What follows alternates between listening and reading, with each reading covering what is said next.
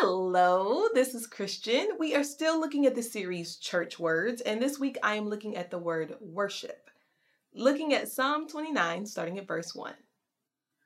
Ascribe to the Lord, O heavenly beings, ascribe to the Lord glory and strength. Ascribe to the Lord the glory due his name. Worship the Lord in the splendor of holiness. In church, typically when we hear the word worship, it is usually associated with music. We're going to have a worship service. We are going to worship the Lord together, which means we're going to sing songs.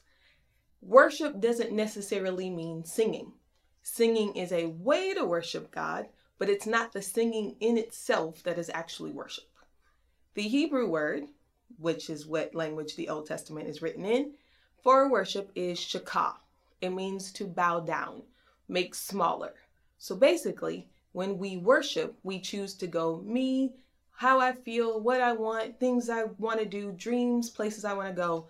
I'm choosing to make those smaller in order to make God bigger. I'm going to lower myself to elevate him, which is why in this scripture we just read, it says, ascribe to him what's due him, the glory due his name. It's everything that he's worth. We go, I'm going to make myself smaller to make him in all of his amazingness bigger. Now, as people, we were created by God to worship.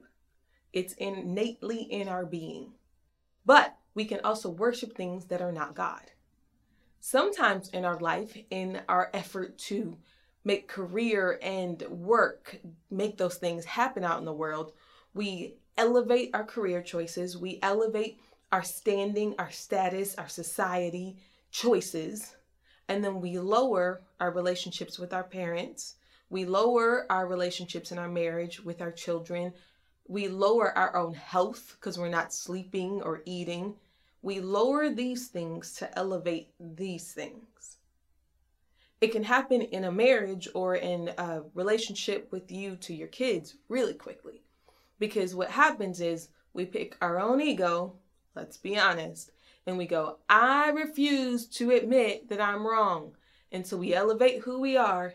And what that does is it diminishes our relationship with our family and our friends.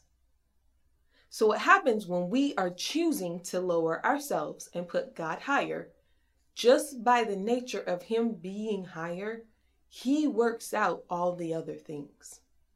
There's a scripture in the Bible in Matthew 6. It says, lift up God, make him awesome, give him everything, and then he'll work everything else out.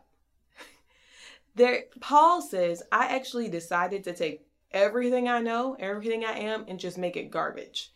Because in light of who he is, it's not really that worth it.